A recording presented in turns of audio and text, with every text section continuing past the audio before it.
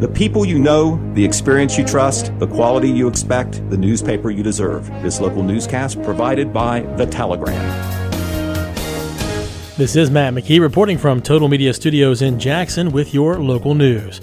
Both state and local law enforcement authorities are continuing their investigation into two shooting deaths that apparently occurred at a MacArthur area residence on Tuesday. While many details of the reported double homicide have either not been released or are sketchy, it is known that two individuals died after being shot and that two suspects, a male and a female, are in custody in the Southeast Ohio Regional Jail.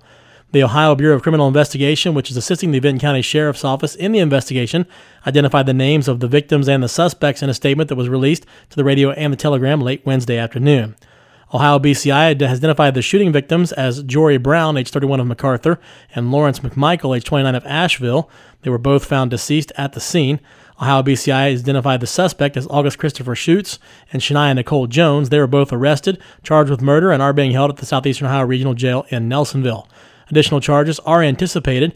According to the SEORJ roster, Schutz is 34 years old and is from Wellston, while Jones is 26 years old and also from Wellston. The Vinton County Sheriff's Office press release stated that there is no additional threat to the public safety at this time. For the complete story and more information on it as it develops, stay tuned to the Telegram or online at thetelegram.news.com. The Jackson Civil Service Commission is continuing the involved process that will lead to the appointment of a police chief and assistant fire chief in the city of Jackson. The three members of the Jackson Civil Service Commission, Margaret Casey, David Thompson, and Cheryl Browning Warner, met last Thursday to discuss appointments, and the commission was to have met again at 5:30 on Wednesday to continue the process. The permanent positions were vacated last year when Alan Potter retired as Jackson Police Chief and Jeff Young resigned as Jackson City Firefighter while holding the position of Assistant Fire Chief.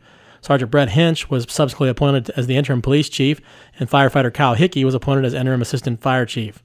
Both men continue to serve in those roles.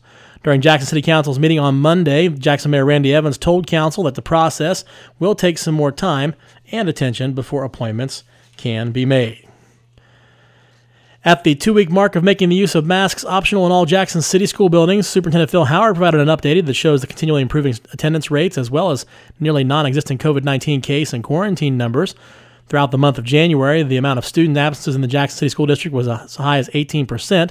When a decision was made to make masks optional on February 14th, that figure had dropped to around 8% and has stayed close to that mark ever since. As of the 28th, the district reported only 3 positive COVID-19 cases among staff members, 1 positive student case, and 2 student quarantines. Those student quarantines, Howard explained, were due to parents choosing to keep their children at home, either because the child had symptoms and had not yet been tested or because they were awaiting COVID-19 test results. Also, Superintendent Howard stated that masks are now optional on buses in the district as of the 28th, which is due to the CDC dropping the mandate pertaining to public transportation on February 25th. Howard also concluded his update by stating that he and other school district officials will continue to monitor COVID-19 data moving forward. A Pike County truck driver was injured 2 days afternoon when his semi-tractor trailer rig crashed on State Route 93 between Jackson and Oak Hill. According to the Jackson Post, the Ohio State Highway Patrol, the one-vehicle crash occurred just after 3 p.m. on State Route 93 at the Camber Road intersection in Franklin Township. A commercial semi being driven southbound ran off the right side of the roadway, striking a culvert and road sign before overturning on its right side. There were no passengers in the vehicle and no other vehicles were involved.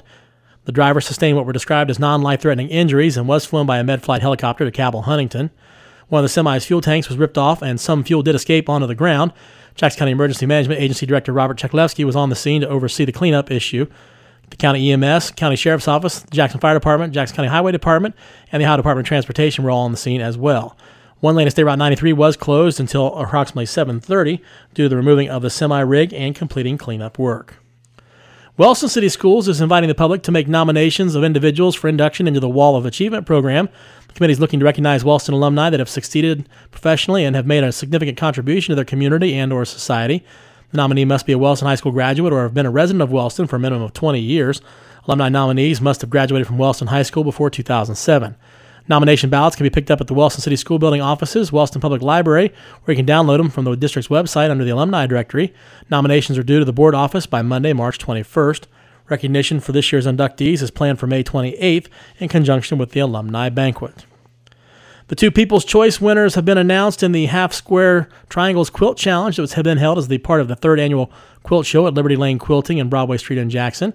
Visitors were encouraged to cast votes for their favorite quilt in 2 different categories, handmade and machine quilted. Pam Jacobs was the handmade quilt winner with her quilt called Sew by Row. Lynn Starkey was the machine quilted winner with her quilt entitled Swish. The 2022 Challenge quilt theme is Stars and is open to the public for participation. Anyone interested in joining may contact Liberty Lane Quilting for guidelines. The Vinton County Board of Elections will meet in special session at 9 a.m. on Thursday for the purpose of training poll workers. The Vinton County Elections Office is located in the Vinton County Community Building on State Route 93 North, just outside of MacArthur. Colton Village Council will be having a brief special meeting on Friday at 5 p.m. The only item to be discussed will be the 2022 permanent budget.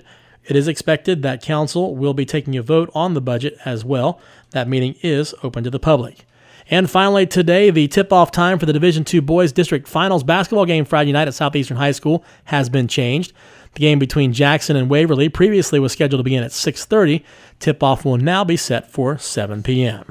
Again, from Total Media Studios in Jackson, I'm Matt McKee, and that was your local news.